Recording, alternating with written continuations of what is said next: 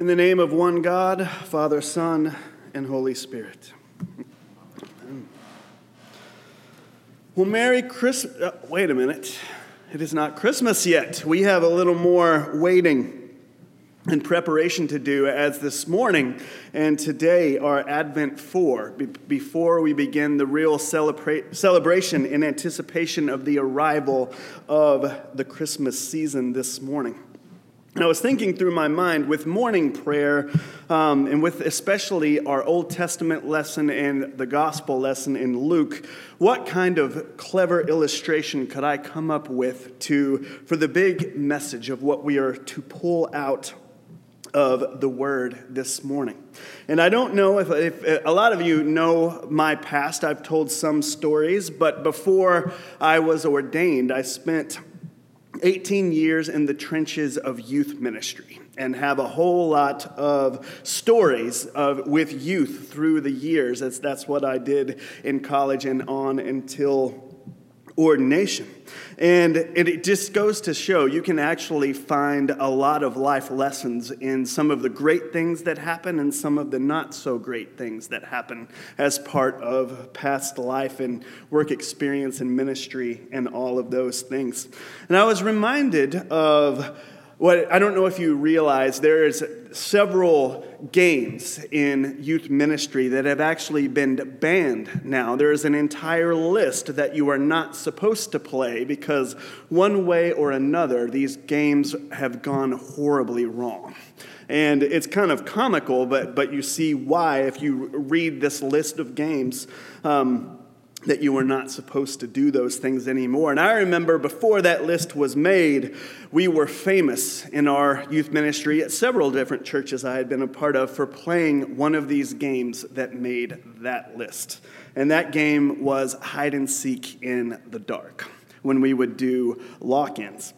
And we had a tradition in some of the youth ministries I was a part of to have Advent lock-ins before Christmas as a final get ready for the Christmas season. And we would always seem to play, it was a very popular with the young folks, we would always play that game as a part of that Advent retreat or lock-in.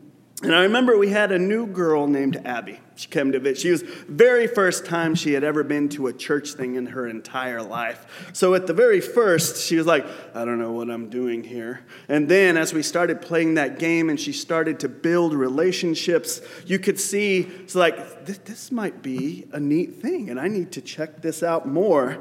And then the kids, when we came to a point in the program of the evening, they said, is it time for hide and seek in the dark? And we said, yes, we can play that game. And so Abby, not knowing what was going on, was like, I'm adventurous. I will try this out. And we always had this little trick that we would do to rookies, as we called them. We would we had outside of the nave of the church, we kept the church locked up, but then outside of the nave in the dark, we had some speakers. And if we turned on the microphones, we could speak in voices that you wouldn't know where they would come from. And so as this seems brilliant, that night, it was one of the nights it went terribly wrong and yet ended with hope. Abby and one of her friends, she wasn't alone, that was a part of the youth group, were walking under that speaker. And one of our boy leader chaperones that was in college decided right when this new girl, Abby, and her friend got under that speaker, he made a horrible, scary voice and said, I'm coming for you. And I was not too far away, and it was dark, but I could still see what happened. Abby fainted. She was scared to death, and you hear this when that happened, and she just went over like a sack of potatoes. And we were like, all right, time out. Game has gone wrong. Let's go check on Abby. We had a strange light setup in the church, so the best thing to do was turn on the flashlights in the darkness and rush up to her. And as she was coming to, she remembered the lights coming to her in the darkness in that time of fear. And I was like, a comical story and yet a life story which prepares us for this final Sunday of Advent. And isn't it funny how we can make a life lesson out of most anything? The light in the dark, and when Abby's eyes adjusted to that light within the darkness, really sets us up for what we learn in the Old Testament lesson in Samuel, as well as our story in Luke, as we prepare in this final Sunday morning of Advent and prepare ourselves for the arrival of the Christ child and the Christmas season. And that game with the youth became one of those very symbolic of the journey through the season of Advent. Listen to the themes, the interplay of darkness and light, the way certain ideas can get turned on their heads, the waiting to see what has already been given, and the fact that there's nothing we can do to rush it, and you can't work any harder to earn it. That's all of the themes which come from this life lesson. And that was my favorite part, that last one, the need to wait without effort to see and receive what was already there in front of us. So much of our lives, it seems that we work to earn and to achieve things for ourselves. It really is born into us at such a young age. As early as preschool, which Jackson is in, we are tested. We are evaluated, graded, and even rewarded for good behavior. As adults, our efforts are admired or they're dismantled, depending on what we do or what we fail to do at school, at work, or even at home. Everything from job performance to even decorating for the holidays. Have you heard that quote? This year you have really outdone yourself. We take pride in what we accomplish. And so much so that we sometimes have difficulty appreciating what comes to us regardless of the efforts that we make. We do take so much pride in our achievement, but we see this is not a new phenomenon, as King David was doing that in our Old Testament lesson today. In 2 Samuel, from the reading, you can almost see David sitting back in his royal recliner, surrounded by luxurious body pillows. They probably had those in some form or fashion back then, looking out at the large window in his palace, overlooking the kingdom that he rules as far as the eye can see.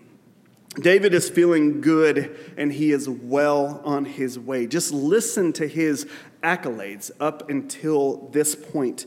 David has put the Philistines in their place. He has united the country from north to south. He has established the new capital city of Jerusalem and brought forth the Ark of the Covenant in a glorious parade. He vanquished Goliath the giant. Saul is now dead, and David is very much alive. He is riding high, enjoying life at this point. Now it tells us, now when he is settling, King David, in his house, not God's house, when he is settling in his house and the Lord has given him rest from all his enemies around him, the king said to the prophet Nathan, "See now, I'm living in a house made of cedar, but the ark of God stays in a tent." Do you hear the haughtiness in that line as he's speaking to Nathan? He says, I live in a house of cedar, but the Ark of the Covenant and God live in a tent. His success had begun to get the best of him and take over his mind. David seems to believe now he is going to do a big favor for God with this success that he has come into. His fancy cedar house is better than the house of God, and he has achieved a standard of living better than that of God, and now believes from his position of success and strength that he can do something great for God. He is crossing the line from being full of God into being full of himself. Enter the prophet Nathan as a messenger who has a message for David that pulls him back from that line. Nathan reminds David that God Almighty, the creator of all, won't be bought or held in a place. God is free and will continue to be free. Nathan reviews the long list of gracious acts that got David where he was today. We hear, I took you from the past to be prince over my people Israel. I was there with you wherever you went. I cut off your enemies from before you, and I will make your name famous. I will pick the place and the people and give you rest and peace. The mighty King David would not build a house for God. It is God that would build the house for David, a key component to our Old Testament lesson this morning. God's promises come to fruition in a new pledge. Your house and your kingdom shall be made sure forever before me. Your throne shall be established forever. Do you know what this means? Not only can David not earn the prosperity for his kingdom, he can't mess it up either because God has it. This promise of God is unconditional forever and ever. It's a turning point in the relationship between God and Israel. Before now, it has all been commandments. All of God's commitments have been governed by an if statement, as if you will obey, you will receive these things. But now the if has been replaced with what Walter Brueggemann calls a nevertheless. If has become nevertheless. David may sin. Actually, we know the Bathsheba story, just one in many stories, that David would sin terribly.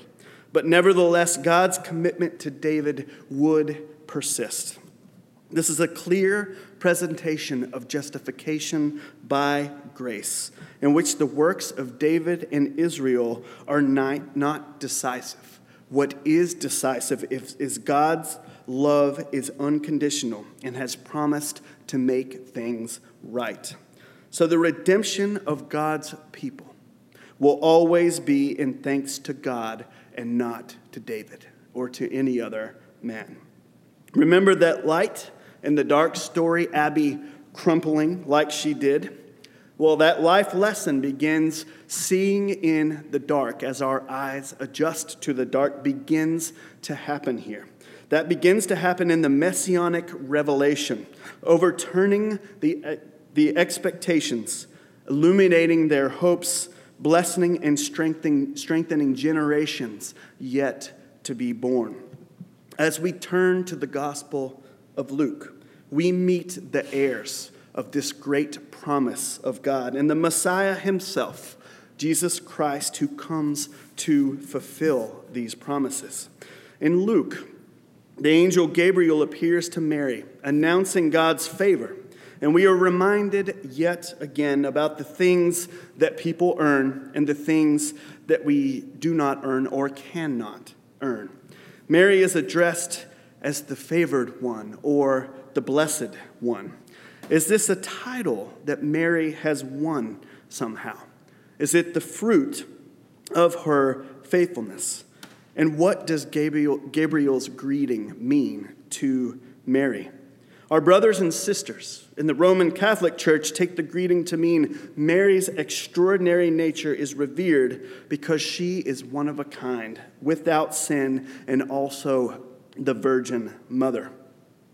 A more Protestant view would portray the extraordinary nature of Mary would be that she is ordinary. Her extraordinary nature would be that she is ordinary. The theologian Cynthia Rigby says it this way: we believe that Mary is part of the priesthood of all believers.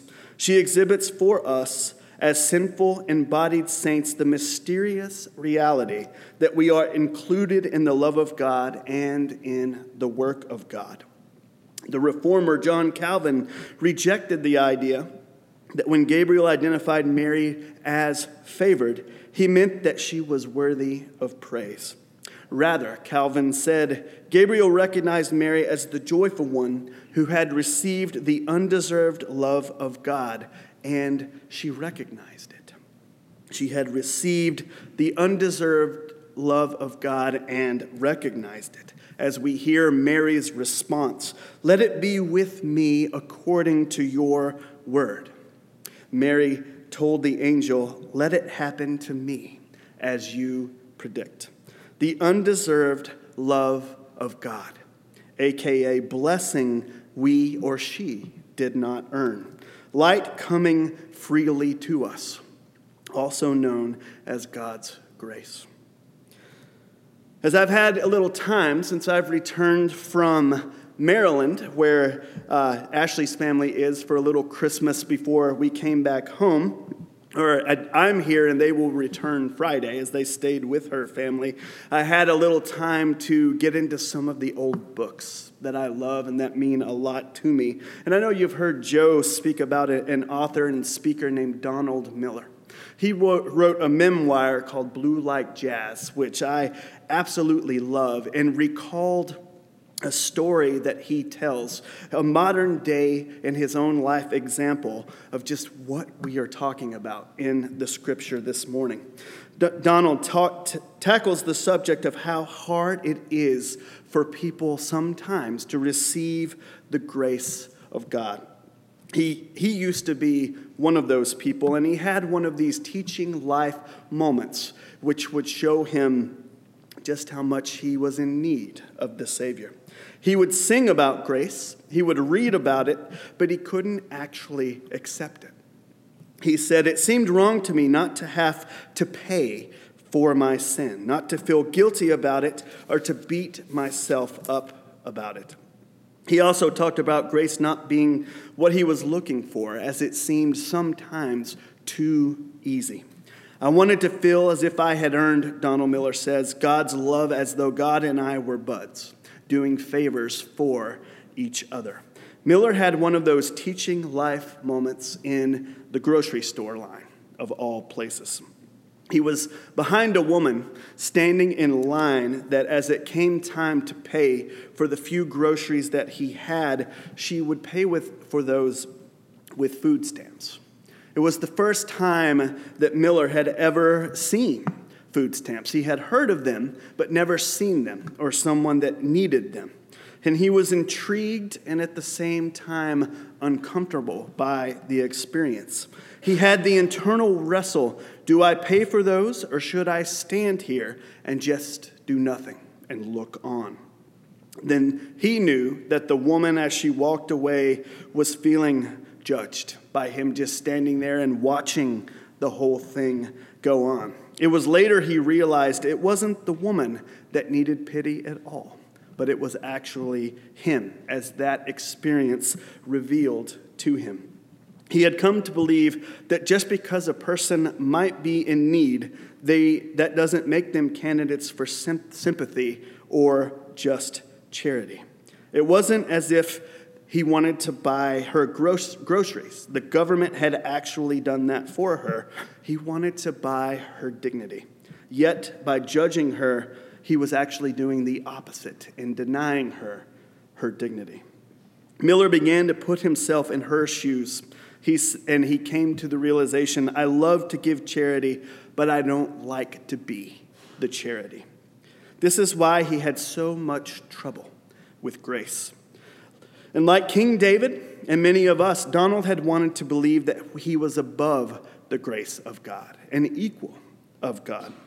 None of us are above the grace of God. All of us, from the rich, powerful ruler to the poor, lowly virgin mother, are all recipients of God's charity, every single one of us. And while we at times may wish that we could earn God's favor, it is better to accept that God's blessing is a gift. It is something given, not something won. God's blessing and grace for us is something given, not something we have to go out and win. You really can't work any harder to get it, nor can you mess it up. God's love and favor simply come. Like light, once your eyes have adjusted to the darkness of the night, or like a baby when the time for his birth has finally come. Now I can properly say, Merry Christmas. Amen.